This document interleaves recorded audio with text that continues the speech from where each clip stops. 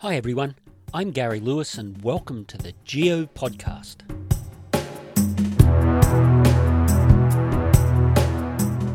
And in this episode I'm going to be talking about the minerals that fool people because they look like gold but they're not. So as a geologist, I've had a lot of people bring me specimens and say, I think I've found some gold. And I will have to admit that 99.9% of the time they haven't. There are quite a few minerals that can fool you into thinking you've got gold, but some very simple tests can be done to work out what is gold and what isn't. The most common mineral that I see is the mineral pyrite. It's a metallic looking mineral, it's shiny, it's gold in colour, and it's fairly heavy.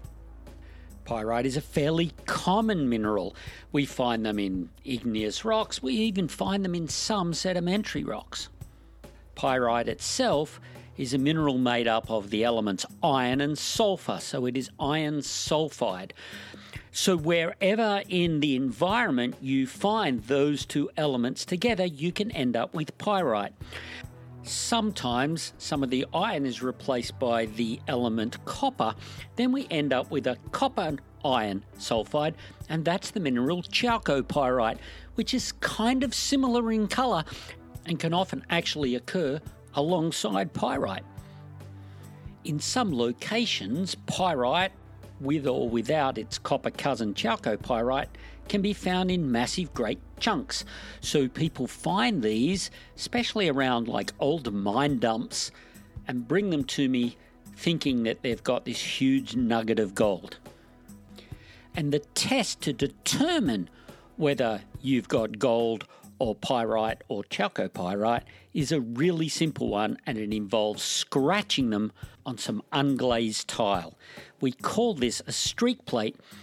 Most people probably don't own a streak plate, but any white porcelain tile, if you turn the tile over, you can use the back, or even inside of a porcelain toilet lid works great. So what I'm going to be testing here is the colour of the powdered mineral. When you take gold and you scratch it on a streak plate, the colour of the powdered gold is gold.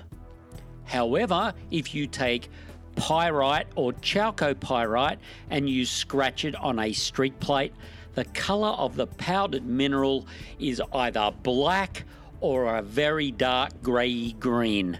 Very distinctive compared to gold.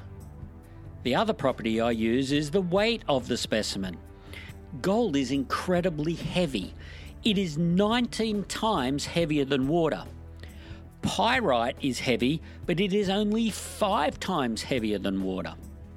So a large sample of gold is going to be very heavy indeed. In fact, you know those movies like James Bond movies where you see people and they have briefcases with bars of gold inside the briefcases, and then they just pick it up and run with it like it's really light? Well, that just tells you they're not travelling with gold. So I'm guessing around about 70 to 80% of the samples that I'm brought that are not gold are this pyrite and chalcopyrite. And in fact, pyrite itself is often just called fool's gold. The other mineral that gets mistaken a lot for gold is mica.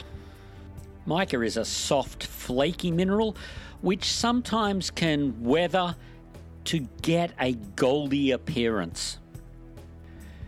But a quick look with a hand lens or under a microscope and you can see the flaky nature of the mineral tells me that it isn't gold.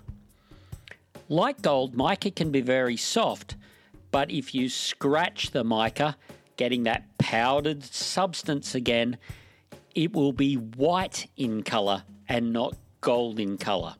So both the flakiness, which geologists refer to as the habit of the mineral, and the colour of the streak wipes it out as not being gold.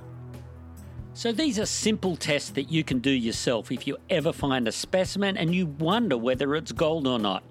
But if you're in any doubt at all, go and take it to somebody who can perform those tests for you. I am always delighted to help people to try to identify if they've got gold.